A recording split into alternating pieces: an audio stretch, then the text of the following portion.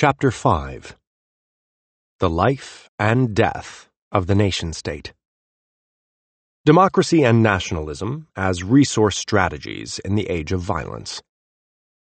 Most important of all, success in war depends on having enough money to provide whatever the enterprise needs.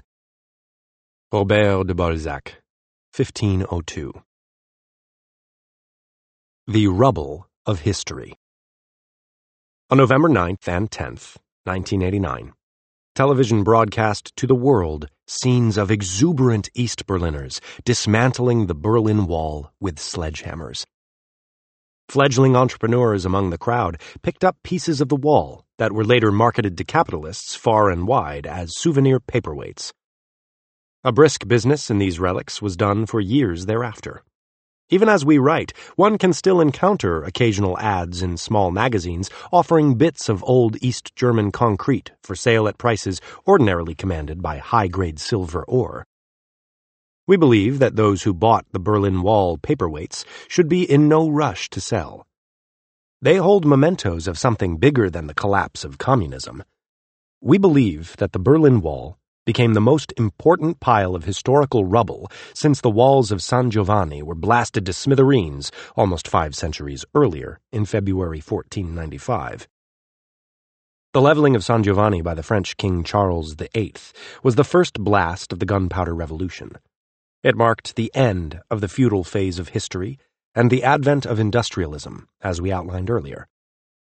The destruction of the Berlin Wall marks another historical watershed, the passage between the industrial age and the new information age. Never has there been so great a symbolic triumph of efficiency over power. When the walls of San Giovanni fell, it was a stark demonstration that the economic returns to violence in the world had risen sharply. The fall of the Berlin Wall says something different, namely that returns to violence are now falling. This is something that few have even begun to recognize, but it will have dramatic consequences. For reasons we explore in this chapter, the Berlin Wall may prove to be far more symbolic of the whole era of the industrial nation-state than those in the crowd that night in Berlin, or the millions watching from a distance, understood. The Berlin Wall was built to a very different purpose than the walls of San Giovanni, to prevent people on the inside from escaping, rather than to prevent predators on the outside from entering. That fact alone is a telling indicator of the rise in the power of the state from the 15th to the 20th centuries, and in more ways than one. For centuries, the nation-state made all outward-facing walls redundant and unnecessary. The level of monopoly that the state exercised over coercion in those areas where it first took hold made them both more peaceful internally and more formidable militarily than any sovereignties the world had seen before. The state used the resources extracted from a largely disarmed population to crush small-scale predators. The nation-state became history's most successful instrument for seizing resources. Its success was based upon its superior ability to extract the wealth of its citizens. MTV is more than a purveyor of music videos and a promotional tool of the recording industry. It's the first truly global network, the first network to deliver a single stream of programming in virtually every country in the world. In the process, MTV is creating a single sense of shared global reality for its viewers, children and young adults. Recent research has found that young people around the planet more and more share not just common pop icons and common tastes, but common expectations for their careers, common sets of values about what is meaningful in life and what there is to be afraid of, a common sense that politics is less important than their own abilities in shaping their futures. Jim Taylor and Watts Wacker, The 500-Year Delta, What Happens After What Comes Next. Love it or leave it, unless you are rich. Before the transition from the nation-state to the new sovereignties of the information age is complete, many residents of the largest and most powerful Western nation-states, like their counterparts in East Berlin in 1989, will be plotting to find their way out. For the generations that came of age before World War II or early in the Cold War, moving across borders is traumatic. But for new generations, who draw their bearings from a more global perspective, abandoning the country of their birth is not the unthinkable decision it would be for older persons who are more deeply inculcated with the ideology of the nation-state. Jim Taylor and Watts Wacker report the intriguing results of a mass survey of 25,000 middle-class high school students on 5 continents.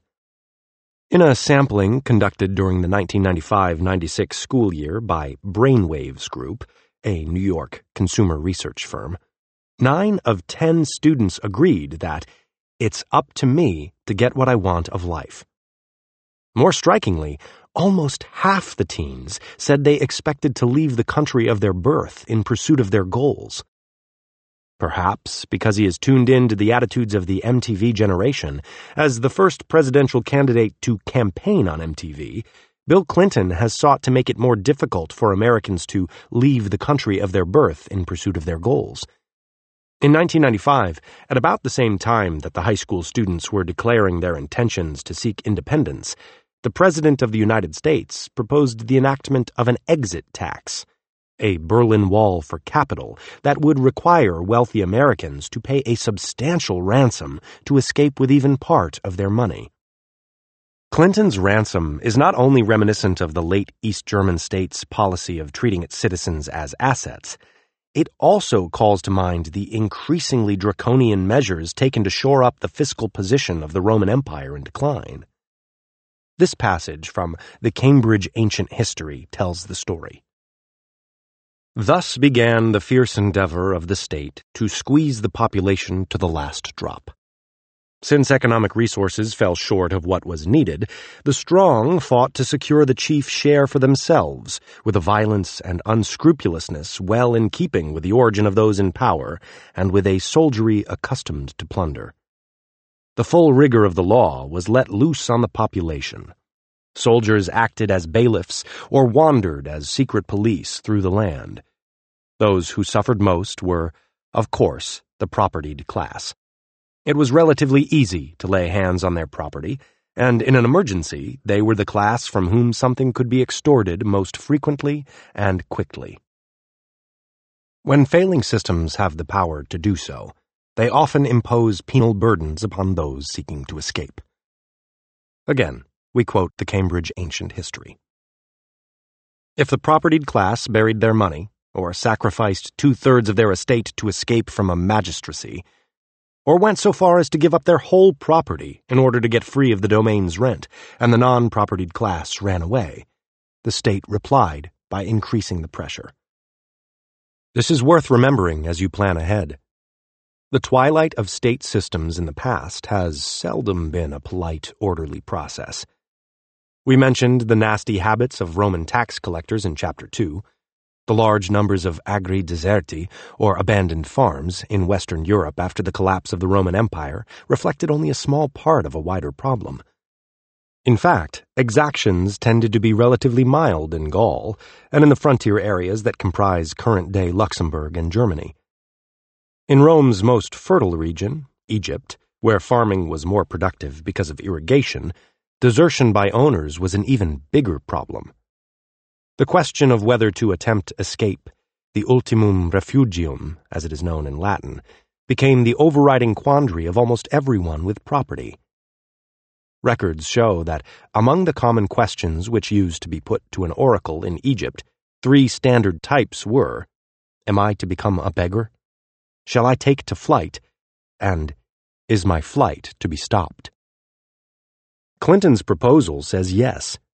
It is an early version of an obstacle to escape that is likely to grow more onerous as the fiscal resources of the nation-state slip away. Of course, the first U.S. version of an exit barrier is more benign than Erich Honecker's concrete and barbed wire. It also involves greater price sensitivity, with the burden falling only on billionaires with taxable estates above $600,000. Nonetheless, it was justified with similar arguments to those once propounded by Honecker in defense of the late German Democratic Republic's most famous public works project. Honecker claimed that the East German state had a substantial investment in would-be refugees. He pointed out that allowing them to leave freely would create an economic disadvantage for the state, which required their efforts in East Germany. If you accept the premise that people are or ought to be assets of the state, Honecker's wall made sense. Berlin without a wall was a loophole to the communists, just as escape from U.S. tax jurisdiction was a loophole to Clinton's IRS. Clinton's arguments about escaping billionaires, aside from showing a politician's usual disregard for the integrity of numbers, were similar in kind to Honecker's, but somewhat less logical because the U.S. government, in fact, does not have a large economic investment in wealthy citizens who might seek to flee. It is not a question of their having been educated at state expense and wanting to slip away and practice law somewhere else. The overwhelming majority of those to whom the exit tax would apply have created their wealth by their own efforts and in spite of, not because of, the U.S. government. With the top 1% of taxpayers paying 30.2% of the total income tax in the United States, 1995, it is not a question of the rich failing to repay any genuine investment the state may have made in their education or economic prosperity. To the contrary, those who pay most of the bills pay vastly more than the value of any benefits they receive. With an average annual tax payment exceeding $125,000, taxes cost the top 1% of American taxpayers far more than they now realize. Assuming they could earn even a 10% return on the excess tax paid by each over a 40-year period, each $5,000 of annual excess tax payment reduced their net worth by $2.2 million. At a 20% rate of return, each $5,000 of excess tax reduces net worth by $44 million. As the millennium approaches, the new megapolitical conditions of the information age will make it increasingly obvious that the nation-state inherited from the industrial era is a predatory institution. With each year that passes, it will seem less a boon to prosperity and more an obstacle, one from which the individual will want an escape. It is an escape that desperate governments will be loath to allow. The stability and even the survival of Western welfare states depends upon their ability to continue extracting a huge fraction of the world's total output for redistribution to a subset of voters in the OECD countries. This requires that the taxes imposed upon the most productive citizens of the currently rich countries be priced at super-monopoly rates, hundreds or even thousands of times higher than the actual cost of the services that governments provide in return. The life and death of the nation-state. The fall of the Berlin Wall was more than just a visible symbol of the death of communism. It was a defeat for the entire world system of nation-states and a triumph of efficiency and markets. The fulcrum of power underlying history has shifted. We believe that the fall of the Berlin Wall in 1989 culminates the era of the nation-state, a peculiar 200-year phase in history that began with the French Revolution. States have existed for 6,000 years, but before the 19th century, they accounted for only a small fraction of the world's sovereignties. Their ascendancy began and ended in revolution. The great events of 1789 launched Europe on a course toward truly national governments. The great events of 1989 marked the death of communism and an assertion of control by market forces over massed power. Those two revolutions, exactly 200 years apart, define the era in which the nation-state predominated in the great power system. The great powers, in turn, dominated the world, spreading or imposing state systems on even the most remote tribal enclave. The triumph of the state as the principal vehicle for organizing violence in the world was not a matter of ideology. It was necessitated by the hidden logic of violence. It was, as we like to say, a megapolitical event, determined not so much by the wishes of theorists and statesmen, or even by the maneuvering of generals, as by the hidden leverage of violence, which moved history in the way that Archimedes once dreamt of moving the world. States have been the norm for the past 200 years of the modern period. But in the longer sweep of history, states have been rare. They have always depended upon extraordinary megapolitical conditions for their viability. Prior to the modern period, most states were oriental despotisms. Agricultural societies in deserts depended upon control of irrigation systems for their survival. Even the Roman Empire, through its control of Egypt and North Africa, was indirectly a hydraulic society, but not enough of one to survive. Rome, like most pre-modern states, ultimately lacked the capacity to compel adherence to the monopoly of violence that the ability to starve people provides. The Roman state outside of Africa could not cut off water for growing crops by denying unsubmissive people access to the irrigation system. Such hydraulic systems supplied more leverage to violence than any other megapolitical configuration in the ancient economy. Whoever controlled the water in these societies could extract spoils at a level almost comparable to the percentage of total output absorbed by modern nation-states. Magnitude over efficiency. Gunpowder enabled states to expand more easily outside the confines of rice paddies and arid river valleys. The nature of gunpowder weapons and the character of the industrial economy created great advantages of scale in warfare. This led to high and rising returns to violence. As historian Charles Tilly put it, states having the largest coercive means tended to win wars. Efficiency, the ratio of output to input, came second to effectiveness, total output. With governments mostly organized on a large scale, even the few small sovereignties that survived, like Monaco or Andorra, needed the recognition of the larger states to ensure their independence. Only big governments with ever greater command of resources could compete on the battlefield.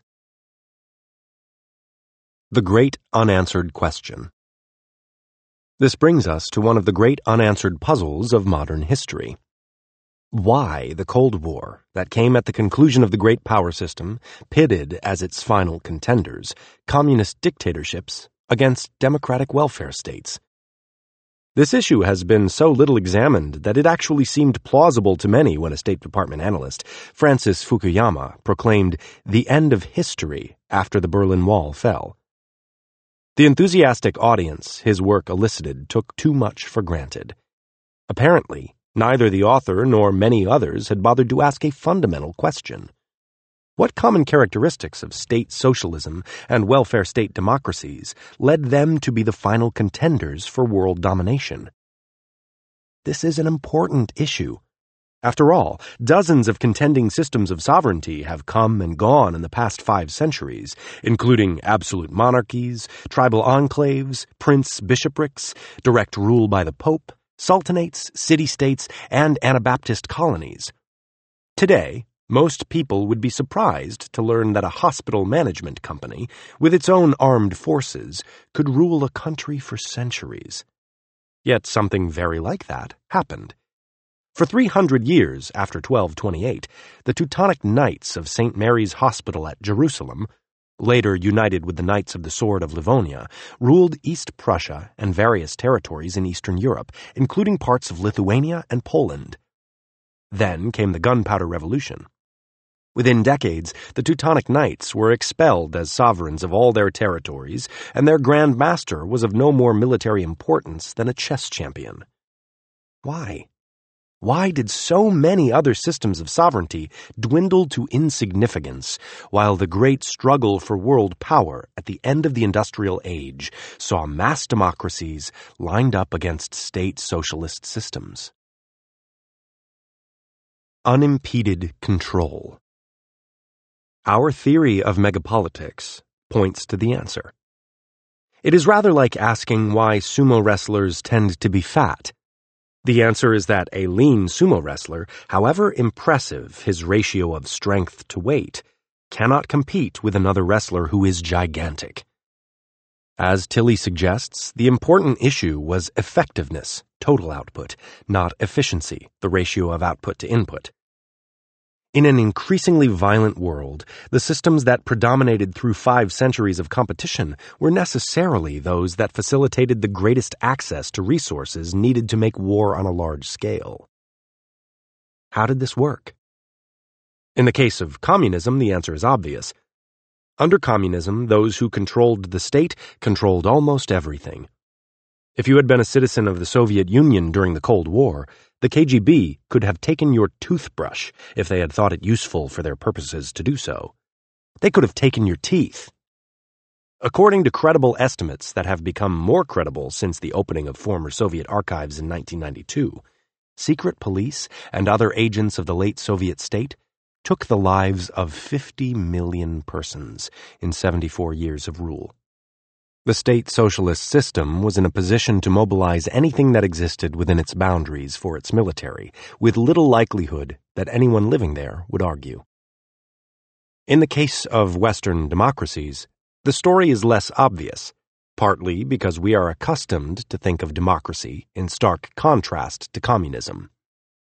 In terms of the industrial age, the two systems were indeed great opposites.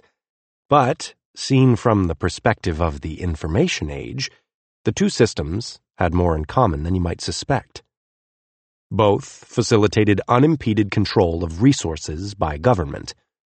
The difference was that the democratic welfare state placed even greater resources in the hands of the state than the state socialist systems. This is a clear-cut example of a rare phenomenon, less being more. The state socialist system was predicated upon the doctrine that the state owned everything. The democratic welfare state, by contrast, made more modest claims and thereby employed superior incentives to mobilize greater output. Instead of laying claim to everything in the beginning, governments in the West allowed individuals to own property and accumulate wealth. Then, after the wealth had been accumulated, the Western nation-states taxed a large fraction of it away. Property taxes, income taxes, and estate taxes at high levels furnished the democratic welfare state with prodigious quantities of resources compared to those available through the state socialist systems. Inefficiency where it counted.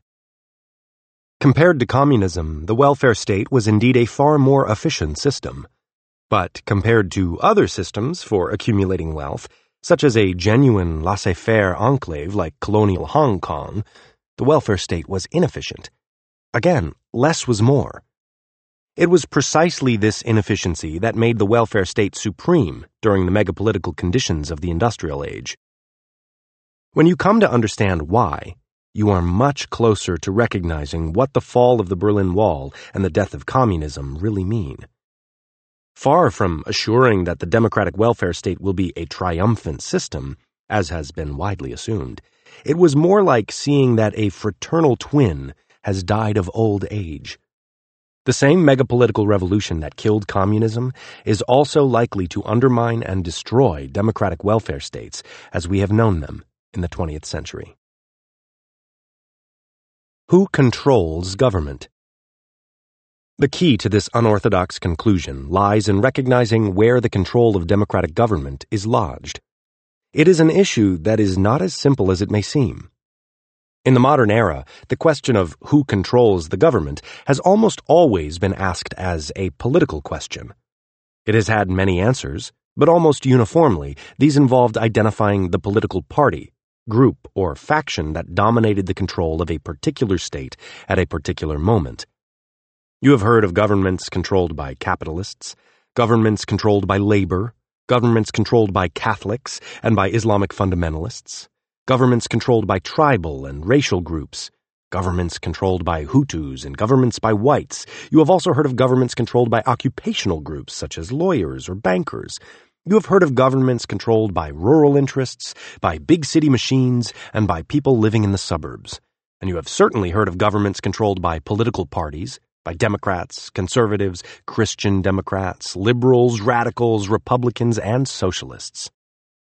But you probably have not heard much about a government controlled by its customers. Economic historian Frederick Lane laid the basis for a new way of understanding where the control of government lies in some of his lucid essays on the economic consequences of violence discussed earlier. Thinking about government as an economic unit that sells protection led Lane to analyze the control of government in economic rather than political terms. In this view, there are three basic alternatives in the control of government, each of which entails a fundamentally different set of incentives: proprietors, employees, and customers. Proprietors. In rare cases, even today, governments are sometimes controlled by a proprietor, usually a hereditary leader who, for all intents and purposes, owns the country. For example, the Sultan of Brunei treats the government of Brunei somewhat like a proprietorship. This was more common among lords of the Middle Ages who treated their fiefs as proprietorships to optimize their incomes. Lane described the incentives of the owners of the producing enterprise as follows. An interest in maximizing profits would lead him, while maintaining prices, to try to reduce his costs. He would, like Henry VII of England or Louis XI of France, use inexpensive wiles, at least as inexpensive devices as possible, to affirm his legitimacy, to maintain domestic order, and to distract neighboring princes so that his own military expenses would be low. From lowered costs, or from the increased exactions made possible by the firmness of his monopoly, or from a combination, he accumulated a surplus. Governments controlled by proprietors have strong incentives to reduce the costs of providing protection or monopolizing violence in a given area. But so long as their rule is secure, they have little incentive to reduce the price, tax, they charge their customers below the rate that optimizes revenues. The higher the price a monopolist can charge, and the lower his actual costs, the greater the profit he will make. The ideal fiscal policy for a government controlled by its proprietors would be a huge surplus. When governments can keep their revenues high but cut their costs, this has a large impact on the use of resources. Labor and other valuable inputs that would otherwise be wasted providing unnecessarily expensive protection become available instead for investment and other purposes. The higher the monarch can raise his profit by lowering costs, the more resources are freed. When these resources are used for investment, they provide a stimulus for growth. But even if they are used for conspicuous consumption, they help create and feed new markets that otherwise would not exist if the resources had been wasted to produce inefficient protection. Employees. It is easy to characterize the incentives that prevail for governments controlled by their employees. They would be similar incentives in other employee-controlled organizations. First and foremost, employee-run organizations tend to favor any policy that increases employment and oppose measures which reduce jobs. As Lane put it, when employees as a whole controlled, they had little interest in minimizing the amounts exacted for protection, and none in minimizing that large part of costs represented by labor costs, by their own salaries. Maximizing size was more to their taste also. A government controlled by its employees would seldom have incentives to either reduce the costs of government or the price charged to their customers. However, where conditions impose strong price resistance in the form of opposition to higher taxes, governments controlled by employees would be more likely to let their revenues fall below their outlays than to cut their outlays. In other words, their incentives imply that they may be inclined toward chronic deficits, as governments controlled by proprietors would not be. Customers. Are there examples of governments controlled by their customers? Yes. Lane was inspired to analyze the control of government in economic terms by the example of the medieval merchant republics, like Venice. There, a group of wholesale merchants who required protection effectively controlled the government for centuries. They were genuinely customers for the protection service government provided, not proprietors. They paid for the service. They did not seek to profit from their control of government's monopoly of violence. If some did, they were prevented from doing so by the other customers for long periods of time. Other examples of governments controlled by their customers include democracies and republics with limited franchise, such as the ancient democracies or the American Republic in its founding period. At that time, only those who paid for the government, about 10% of the population, were allowed to vote. Governments controlled by their customers, like those of proprietors, have incentives to reduce their operating costs as far as possible. But unlike governments controlled by either proprietors or employees, governments actually controlled by their customers have incentives to hold down the prices they charge. Where customers rule, governments are lean and generally unobtrusive, with low operating costs, minimal employment, and low taxes. A government controlled by its customers sets tax rates not to optimize the amount the government can collect, but rather to optimize the amount that customers can retain. Like typical enterprises in competitive markets, even a monopoly controlled by its customers would be compelled to move toward efficiency. It would not be able to charge a price, in the form of taxes, that exceeded costs by more than a bare margin. The role of democracy. Voters as employees and customers. Lane treats democracy in the conventional way in assuming that it brings violence-using and violence-producing enterprises increasingly under the control of their customers. This is certainly the politically correct conclusion, but is it true? We think not. Look closely at how modern democracies function. First of all, they have few characteristics of those competitive industries where the terms of trade are clearly controlled by their customers. For one thing, democratic governments typically spend only a bare fraction of their total outlays on the service of protection, which is their core activity. In the United States, for example, state and local governments spend just 3.5% of their total outlays on the provision of police, as well as courts and prisons. Add military spending, and the fraction of revenues devoted to protection is still only about 10%. Another revealing hint that mass democracy is not controlled by its customers is the fact that contemporary political culture, inherited from the industrial age, would consider it outrageous if policies on crucial issues were actually informed by the interests of the people who pay the bills. Imagine the uproar if a U.S. president or a British prime minister proposed to allow the group of citizens who pay the majority of the taxes to determine which programs of government should continue and which groups of employees should be fired.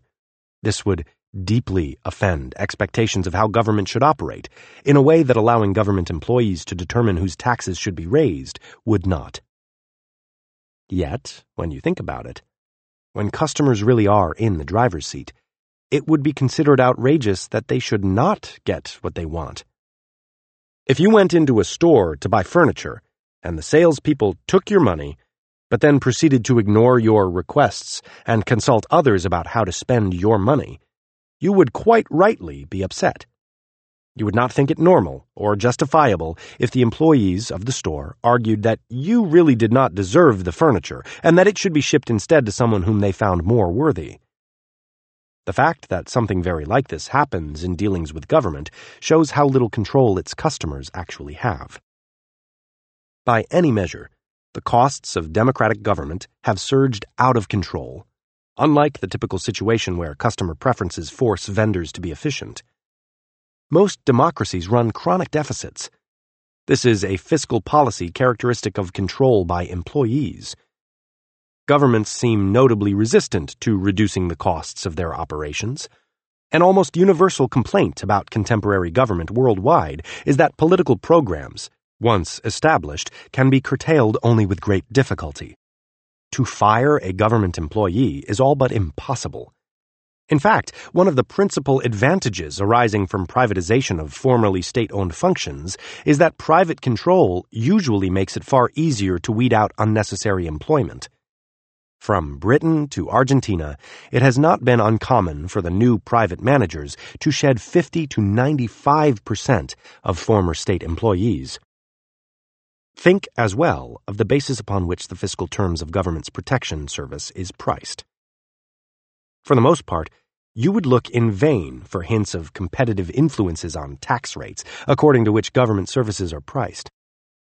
Even the occasional debates about lowering taxes that have interrupted normal political discourse in recent years betray how far removed democratic government has normally been from control by its customers. Advocates of lower taxes sometimes have argued that government revenues would actually increase because rates previously had been set so high that they discouraged economic activity. The trade-off they normally intend to highlight was not competition between jurisdictions, but something much more amazing. They did not argue that because tax rates in Hong Kong were only 15%, rates in the United States or Germany must be no higher than 15%. To the contrary, tax debates have normally assumed that the trade-off facing the taxpayer was not between doing business in one jurisdiction or doing it in another, but between doing business at penal rates or taking a holiday. You were told that productive individuals subject to predatory taxation would walk away from their inboxes and go golfing if their tax burdens were not eased. The fact that such an argument could even arise shows how far removed from a competitive footing the protection costs imposed by democratic welfare states have been. The terms of progressive income taxation, which emerged in every democratic welfare state during the course of the 20th century, are dramatically unlike pricing provisions that would be preferred by customers. This can easily be seen by comparing taxation imposed to support a monopolistic provision of protection with tariffs for telephone service, which until recently was a monopoly in most places. Customers would scream bloody murder if a telephone company attempted to charge for calls on the same basis that income taxes are imposed. Suppose the phone company sent a bill for $50,000 for a call to London just because you happened to conclude a deal worth $125,000 during a conversation. Neither you nor any other customer in his right mind would pay it. But that is exactly the basis upon which income taxes are assessed in every democratic welfare state. When you think closely about the terms under which industrial democracies have operated, it is more logical to treat them as a form of government controlled by their employees. Thinking of mass democracy as government controlled by its employees helps explain the difficulty of changing government policy. Government, in many respects, appears to be run for the benefit of employees. For example, government schools in most democratic countries seem to malfunction chronically and without remedy. If customers truly were in the driver's seat, they would find it easier to set new policy directions. Those who pay for democratic government seldom set the terms of government spending. Instead, government functions as a co-op that is both outside of proprietary control and operating as a natural monopoly. Prices bear little relation to costs. The quality of service is generally low compared to that in private enterprise. Customer grievances are hard to remedy. In short, mass democracy leads to control of government by its employees. But wait, you may be saying that in most jurisdictions there are many more voters than there are persons on the government payroll. How could it be possible for employees to dominate under such conditions? The welfare state emerged to answer exactly this quandary. Since there were not otherwise enough employees to create a working majority, increasing numbers of voters were effectively put on the payroll to receive transfer payments of all kinds. In effect, the recipients of transfer payments and subsidies became pseudo-employees of a government who were able to dispense with the bother of reporting every day to work. It was a result dictated by the megapolitical logic of the industrial age. When the magnitude of coercive force is more important than the efficient deployment of resources, as was the case prior to 1989, it is all but impossible for most governments to be controlled by their customers. As the example of the late Soviet Union illustrated so well, until a few years ago, it was possible for states to exercise great power in the world even while wasting resources on a massive scale. When returns to violence are high and rising, magnitude means more than efficiency. Larger entities tend to prevail over smaller ones. Those governments that are more effective in mobilizing military resources, even at the cost of wasting many of them, tend to prevail over those that utilize resources more efficiently. Think what this means. It inescapably implies that when magnitude means more than efficiency, governments controlled by their customers cannot prevail and often cannot survive. Under such conditions, the entities that will be most effective militarily are those that commandeer the most resources for war. But governments that are truly controlled by their customers, who pay their bills, are unlikely to have carte blanche to reach into the pockets of everyone to extract resources. Customers normally wish to see the prices they pay for any product or service, including protection, lowered and kept under control. If the Western democracies had been under customer control during the Cold War, that fact alone would have made them weaker competitors militarily, because it would almost certainly have curtailed the flow of resources into the government. Remember, where customers rule, both prices and costs should be expected to be under tight control. But this is hardly what happened. The welfare states were manifestly the winners of the spending contest during the Cold War. Commentators of all stripes cited as a factor in their triumph their ability to spend the Soviet Union into bankruptcy. It is precisely this fact that highlights the way in which the inefficiencies of democracy made it megapolitically predominant during a period of rising returns to violence. Massive military spending, with all its waste, represents a distinctly suboptimal deployment of capital for private gain. We suggested earlier that while welfare states were economically efficient as compared to state socialist systems, they are far less efficient for the creation of wealth than laissez-faire enclaves like Hong Kong.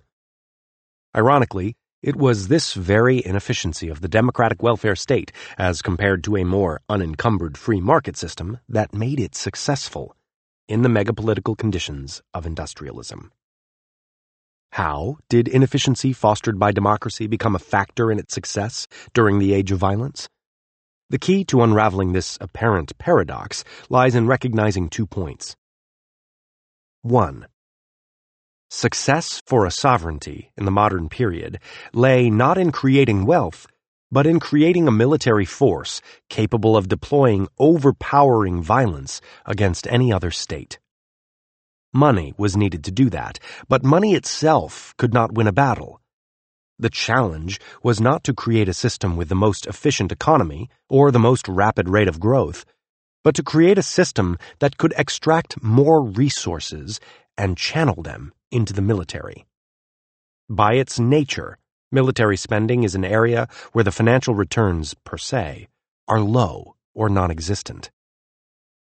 2. The easiest way to obtain permission to invest funds in activities with little or no direct financial return, like tax payments, is to ask for permission from someone other than the person whose money is coveted. One of the ways that the Dutch were able to purchase Manhattan for $23 worth of beads is that the particular Indians to whom they made the offer were not the ones who properly owned it. Getting to yes, as the marketing people say, is much easier under those terms. Suppose, for example, that as authors of this book, we wanted you to pay not its cover price, but 40% of your annual income for a copy. We would be far likelier to get permission to do so if we asked someone else and did not have to ask you. In fact, we would be far more persuasive if we could rely instead upon the consent of several people you do not even know. We could hold an ad hoc election, what H.L. Mencken described, with less exaggeration than he might have thought, as an advanced auction of stolen goods. And to make the example more realistic, we would agree to share some of the money we collected from you with these anonymous bystanders in exchange for their support. That is the role the modern democratic welfare state evolved to fulfill. It was an unsurpassed system in the industrial age because it was both efficient and inefficient where it counted. It combined the efficiency of private ownership and incentives for the creation of wealth with a mechanism to facilitate essentially unchecked access to that wealth. Democracy kept the pockets of wealth producers open.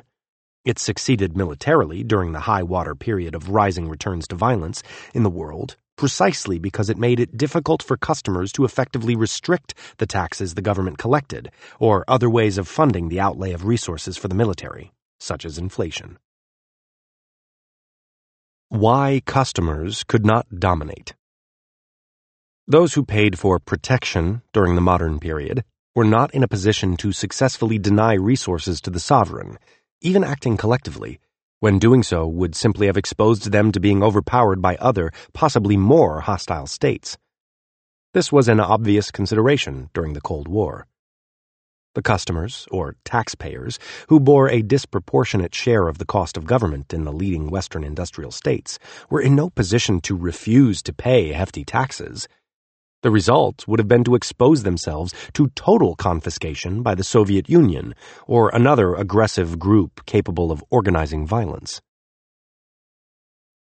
Industrialism and democracy. Taking a longer view, mass democracy may prove to be an anachronism that will not long survive the end of the industrial age. Certainly, mass democracy and the nation-state emerged together with the French Revolution at the end of the 18th century, probably as a response to a surge in real income. Incomes had begun to rise significantly in Western Europe about 1750, partly as a result of warmer weather. This coincided with a period of technological innovation that displaced skilled jobs of artisans with equipment that could be operated by unskilled workers, even women and children. This new industrial equipment raised earnings for unskilled workers, making the income distribution more equal. The crucial trigger point of revolution may not have been, as is often thought, the perverse idea that people tend to revolt when conditions improve. More important may be the fact that when incomes had risen to a certain level, it at last became practical for the early modern state to circumvent the private intermediaries and powerful magnates with whom they had previously bargained for resources and move to a system of direct rule in which a national government dealt directly with individual citizens, taxing them at ever higher rates and demanding poorly compensated military service in exchange for provision of various benefits. Because the emerging middle class soon had enough money to tax, it was no longer essential, as it previously had been, for rulers to negotiate with powerful landlords or great merchants who were, as historian Charles Tilly wrote, in a position to prevent the creation of a powerful state that would seize their assets and cramp their transactions. It is easy to see why governments were more successful in extracting resources when they dealt with millions of citizens individually, rather than with a relative handful of lords, dukes, earls, bishops, contract mercenaries, free cities, and other semi-sovereign entities with whom the rulers of European states were obliged to negotiate prior to the mid-18th century. Rising real incomes allowed governments to adopt a strategy that placed more resources under their control. Small sums taken in taxes from millions could produce more revenue than larger amounts paid by a few powerful people. What is more, the many were far easier to deal with than the few, who were generally unwilling to give their money away and were far better placed to resist. After all, the typical farmer, small merchant, or worker possessed vanishingly small resources as compared to the state itself. It was not even remotely possible that the typical private individual in Western Europe on the eve of the French Revolution could have effectively bargained with the state to reduce his tax rate, or mounted an effective resistance to government plans and policies that threatened his interests.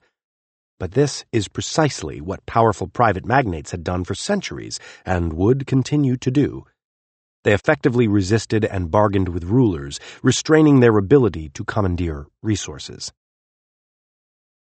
Going to war accelerated the move from indirect to direct rule. Almost any state that makes war finds that it cannot pay for the effort from its accumulated reserves and current revenues. Almost all war-making states borrow extensively, raise taxes, and seize the means of combat, including men, from reluctant citizens who have other uses for their resources. Charles Tilly. The example of Poland in the mid-18th century illustrates this perfectly. In 1760, the Polish National Army comprised 18,000 soldiers. This was a meager force compared to the armies commanded by rulers of neighboring Austria, Prussia, and Russia, the least of whom could control a standing army of 100,000 soldiers. In fact, the Polish National Army in 1760 was small even in comparison with other units under arms within Poland. The combined forces of the Polish nobility were 30,000 men. If the Polish king had been able to interact directly with millions of individual Poles and tax them directly, rather than being limited to extracting resources indirectly through the contributions of the powerful Polish magnates, there is little doubt that the Polish central government would have been in a position to raise far more revenues and thus pay for a larger army. Against ordinary individuals, who were not in a position to act in concert with millions of other ordinary individuals, the central authorities were to prove irresistibly powerful everywhere. But the King of Poland lacked the option of directly taxing his citizens in 1760. He had to deal through the lords, wealthy merchants, and other notables, who were a small, cohesive group. They could and did act in concert to keep the king from commandeering their resources without their consent. Given that the Polish nobility had far more troops than he did, the king was in no position to insist. As it turned out, the military disadvantage of failing to circumvent the wealthy and powerful in gathering resources was decisive in the age of violence. Within a few years, Poland ceased to exist as an independent country. It was conquered by invasions from Austria, Prussia, and Russia, 3 countries with armies each of which was many times bigger than Poland's small force. In each of those countries, the rulers had found paths to circumvent the capacity of the wealthy merchants and the nobility to limit the commandeering of their resources. After the French Revolution. The French Revolution resulted in an even greater surge in the size of armies, a fact that demonstrated the strength of the democratic strategy when returns to violence were rising. The bargain government struck from the French Revolution onward was to provide an unprecedented degree of involvement in the lives of average people in exchange for their participation in wars in place of mercenaries and paying a growing burden of taxes from their rising incomes. As Tilly said, the state's sphere expanded far beyond its military core, and its citizens began to make claims on it for a very wide range of protection, adjudication, production, and distribution. As national legislatures extended their own ranges well beyond the approval of taxation, they became the targets of claims from all well-organized groups whose interests the state did or could affect. Direct rule and mass national politics grew up together and reinforced each other mightily. The same logic that was true in the 18th century remained true until 1989, when the Berlin Wall fell. As the industrial age advanced, incomes for unskilled work continued to rise, making mass democracy an even more effective method of optimizing the extraction of resources. As a result, government grew and grew, adding about 0.5% to its total claims on annual income in the average industrial country over the 20th century. During the industrial age prior to 1989, democracy emerged as the most militarily effective form of government precisely because democracy made it difficult or impossible to impose effective limits on the commandeering of resources by the state. Generous provision of welfare benefits to one and all invited a majority of voters to become, in effect, employees of the government. This became the predominant political feature of all leading industrial countries because voters were in a weak position to effectively control the government in their role as customers for the service of protection. Not only did they face the aggressive menace of communist systems, which could produce large resources for military purposes since the state controlled the entire economy, but true taxpayer control of government was also impractical for another reason. Millions of average citizens cannot work together effectively to protect their interests. Because the obstacles to their cooperation are high, and the return to any individual for successfully defending the group's common interests is minimal, millions of ordinary citizens will not be as successful in withholding their assets from the government as will smaller groups with more favorable incentives. Other things being equal, therefore, you would expect a higher proportion of total resources to be commandeered by government in a mass democracy than in an oligarchy, or in a system of fragmented sovereignty where magnates wielded military power and fielded their own armies, as they did everywhere in early modern Europe prior to the 18th century. Thus, a crucial, though seldom examined, reason for the growth of democracy in the Western world is the relative importance of negotiation costs at a time when returns to violence were rising. It was always costlier to draw resources from the few than from the many. A relatively small, elite group of rich represent a more coherent and effective body than a large mass of citizens. The small group has stronger incentives to work together. It will almost inevitably be more effective at protecting its interests than will a mass group. And even if most members of the group choose not to cooperate with any common action, a few who are rich may be capable of deploying enough resources to get the job done. With democratic decision-making, the nation-state could exercise power much more completely over millions of persons, who could not easily cooperate to act collectively in their own behalf, than it could in dealings with a much smaller number who could more easily overcome the organizational difficulties of defending their concentrated interests. Democracy had the still more compelling advantage of creating a legitimizing decision rule that allowed the state to tap the resources of the well-to-do without having to bargain directly for their permission. In short, democracy as a decision mechanism was well fitted to the megapolitical conditions of the industrial age. It complemented the nation-state because it facilitated the concentration of military power in the hands of those running it at a time when the magnitude of force brought to bear was more important than the efficiency with which it was mobilized. This was demonstrated decisively with the French Revolution, which raised the magnitude of military force on the battlefield.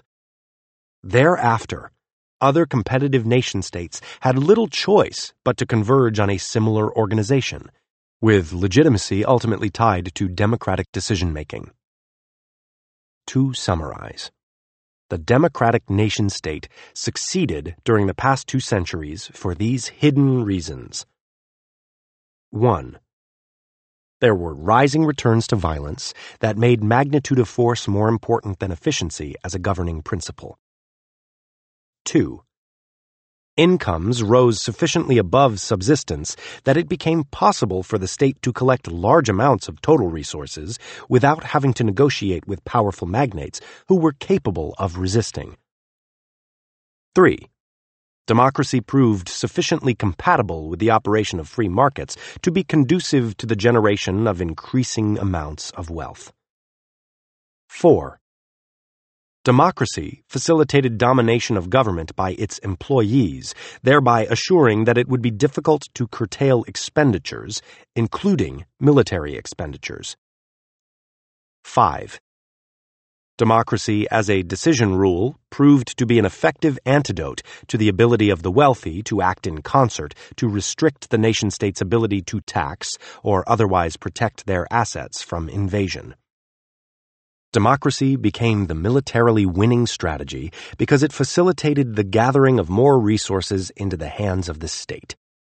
Compared to other styles of sovereignty that depended for their legitimacy on other principles, such as the feudal levy, the divine right of kings, corporate religious duty, or the voluntary contributions of the rich, mass democracy became militarily the most potent because it was the surest way to gather resources in an industrial economy. The nation, as a culturally defined community, is the highest symbolic value of modernity. It has been endowed with a quasi-sacred character equaled only by religion. In fact, this quasi-sacred character derives from religion. In practice, the nation has become either the modern, secular substitute of religion or its most powerful ally. In modern times, the communal sentiments generated by the nation are highly regarded and sought after as the basis for group loyalty. That the modern state is often the beneficiary should hardly be surprising, given its paramount power. Josep R. Lobera. Nationalism. Much the same can be said of nationalism, which became a corollary to mass democracy. States that could employ nationalism found that they could mobilize larger armies at a smaller cost. Nationalism was an invention that enabled a state to increase the scale at which it was militarily effective. Like politics itself, nationalism is mostly a modern invention. As sociologist Josep Lobera has shown in his richly documented book on the rise of nationalism, the nation is an imagined community that in large measure came into being as a way of mobilizing state power during the French Revolution. As he puts it, in the modern sense of the term, national consciousness has only existed since the French Revolution, since the time when, in 1789, the Constituent Assembly equated the people of France with the French nation. Nationalism made it easier to mobilize power and control large numbers of people. Nation-states formed by underlining and emphasizing characteristics that people held in common, particularly spoken language. This facilitated rule without the intervention of intermediaries. It simplified the tasks of bureaucracy. Edicts that need only be promulgated in one language can be dispatched more quickly and with less confusion than those that must be translated into a babel of tongues. Nationalism, therefore, tended to lower the cost of controlling larger areas. Before nationalism, the early modern state required the aid of lords, dukes, earls, bishops, free cities, and other corporate and ethnic intermediaries, from tax farmers to military contract merchants and mercenaries to collect revenues, raise troops, and conduct other government functions. Nationalism also decisively lowered the costs of mobilizing military personnel by encouraging group identification with the interests of the state. There was such a substantial advantage in harnessing group feeling to the interests of the state that most states, even the allegedly internationalist Soviet Union, converged on nationalism as a complementary ideology. Seen in a longer perspective, nationalism is as much an anomaly as the state itself. As historian William McNeill has documented, polyethnic sovereignties were the norm in the past. In McNeill's words, the idea that a government rightfully should rule only over citizens of a single ethnos started to develop in Western Europe towards the end of the Middle Ages. An early nationalist entity was the Prussian League, Preußischer Bund, which formed in 1440 in opposition to rule by the Teutonic Order. Some of the characteristics of the order were highlighted earlier as a polar example of a sovereignty unlike the nation-state. The Teutonic Order was a kind of chartered company, almost none of whose members were native to Prussia. Its headquarters shifted at various times from Bremen and Lübeck to Jerusalem to Acre to Venice and on to Marienburg on the Vistula. At one time it ruled the district of Bürzenland in Transylvania. It is not surprising that a sovereignty so unlike a state would become the object of one of the early attempts to mobilize national feeling as a factor in organizing power. However, as an indication of how different early nationalism was from later varieties, the German-speaking nobles of the Prussian League petitioned the King of Poland to place Prussia under Polish rule, largely because even then the Polish king was a relatively weak monarch who was not expected to rule with the same rigor as the Teutonic Order. Nationalism, in its early incarnations, came into play just prior to the Gunpowder Revolution. It continued to develop as the early modern state developed, taking a quantum leap in importance at the time of the French Revolution. We believe that nationalism as an idea of force has already begun to recede. It probably reached its heyday with Woodrow Wilson's attempt to endow every ethnic group in Europe with its own state at the close of World War I.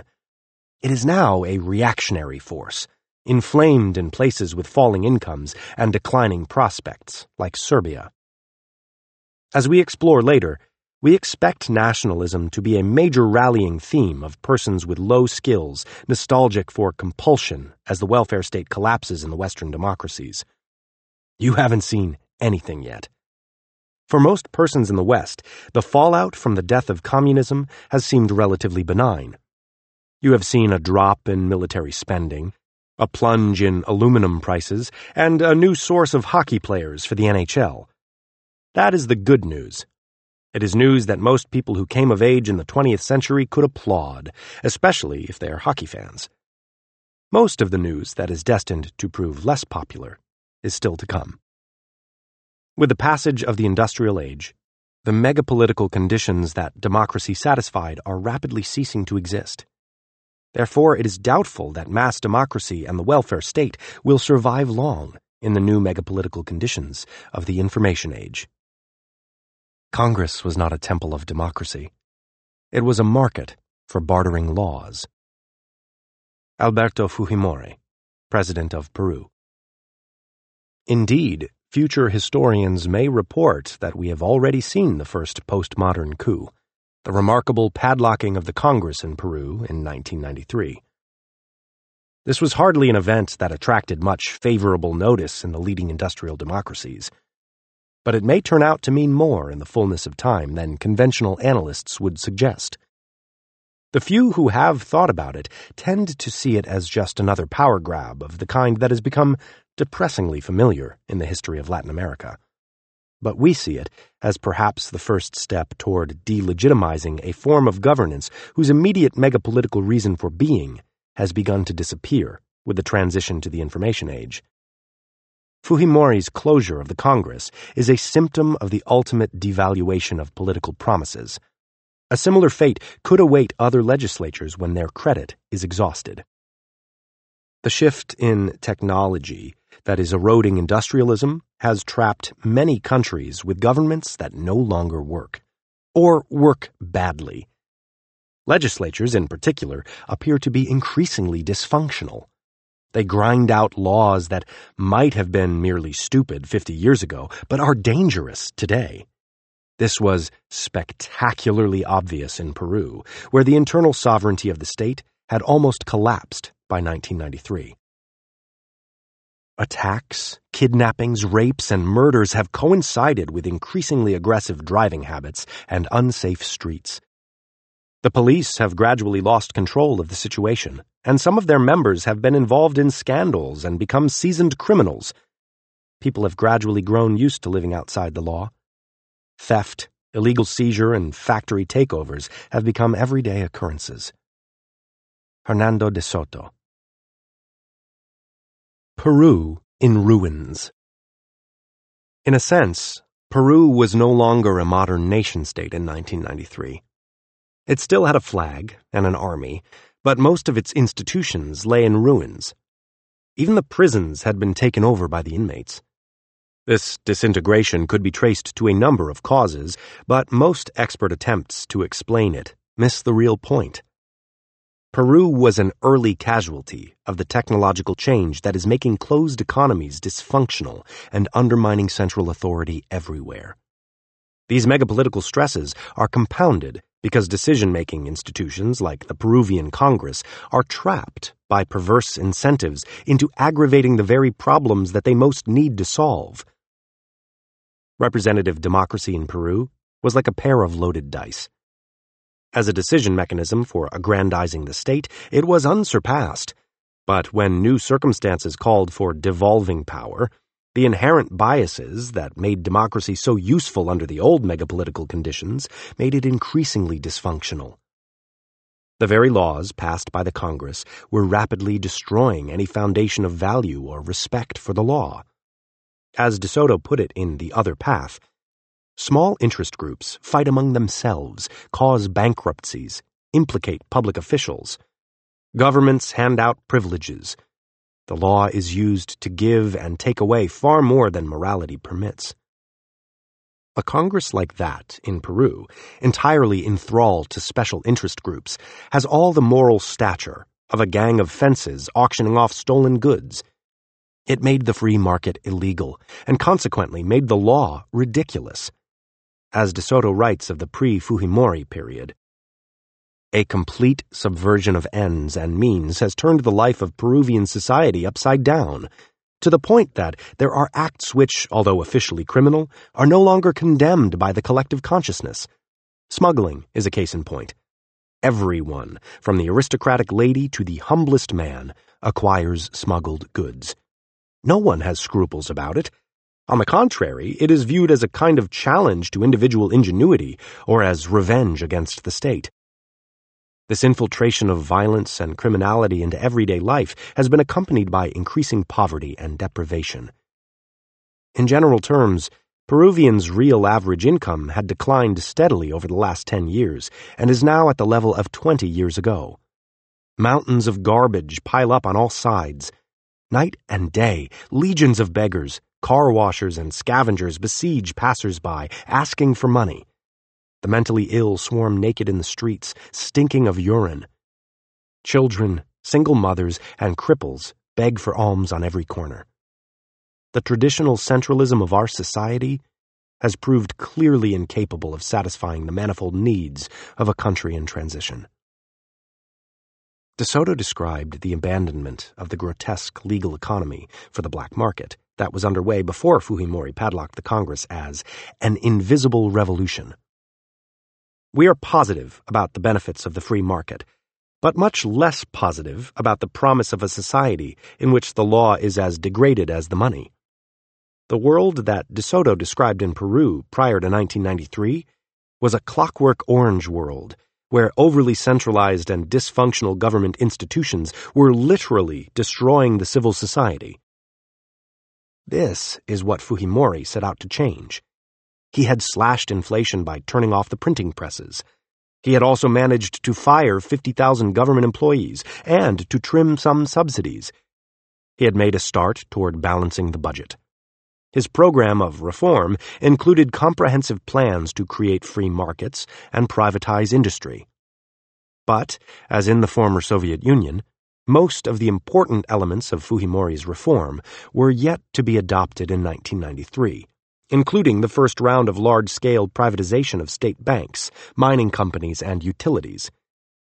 Instead of enacting these necessary proposals, Peru's Congress, like the Russian Congress that challenged Yeltsin's reforms in Moscow, sought to move backwards.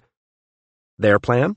Restore subsidies from an empty treasury, pad the payroll, and protect any and all vested interests, especially the bureaucracy. Exactly what you would expect of a government controlled by its employees. Fujimori claimed that the Congress of Peru was dithering and corrupt, a fact with which almost everyone agreed. He further claimed that congressional dithering and corruption made it impossible to reform Peru's collapsing economy or combat a violent assault by narco-terrorists and nihilistic Sendero Luminoso, Shining Path guerrillas. The 70% solution. So Fujimori closed the Congress, an act that might have indicated that he was as authoritarian as many earlier Latin American leaders. But we thought, and said so at the time, that Fujimori had correctly identified a fundamental impediment to reform. The extravagant official elegies for the Peruvian Congress by American editorial writers and officials of the State Department were not shared by the people of Peru. While North Americans carried on as if Peru's Congress were the incarnation of freedom and civilization, the Peruvian people cheered. President Fujimori's popularity shot up above 70% when he sent the Congress home, and he was later re-elected to a second term in a landslide. Most citizens apparently saw their legislature more as an obstacle to their well-being than as an expression of their rights. In 1994, real economic growth in Peru reached 12.9%, the highest on the planet. Deflation of political promises. We saw Peru's turmoil less as a throwback to the dictatorships of the past than as an early installment of a broader transition crisis. You can expect to see crises of misgovernment in many countries as political promises are deflated and governments run out of credit. Ultimately, new institutional forms will have to emerge that are capable of preserving freedom in the new technological conditions, while at the same time giving expression and life to the common interests that all citizens share. Few have begun to think about the incompatibility between some of the institutions of industrial government and the megapolitics of post-industrial society. Whether these contradictions are explicitly acknowledged or not, however, Their consequences will become increasingly obvious as examples of political failure compound around the world. Institutions of government that emerged in the modern period reflect the megapolitical conditions of one or more centuries ago. The information age will require new mechanisms of representation to avoid chronic dysfunction and even social collapse.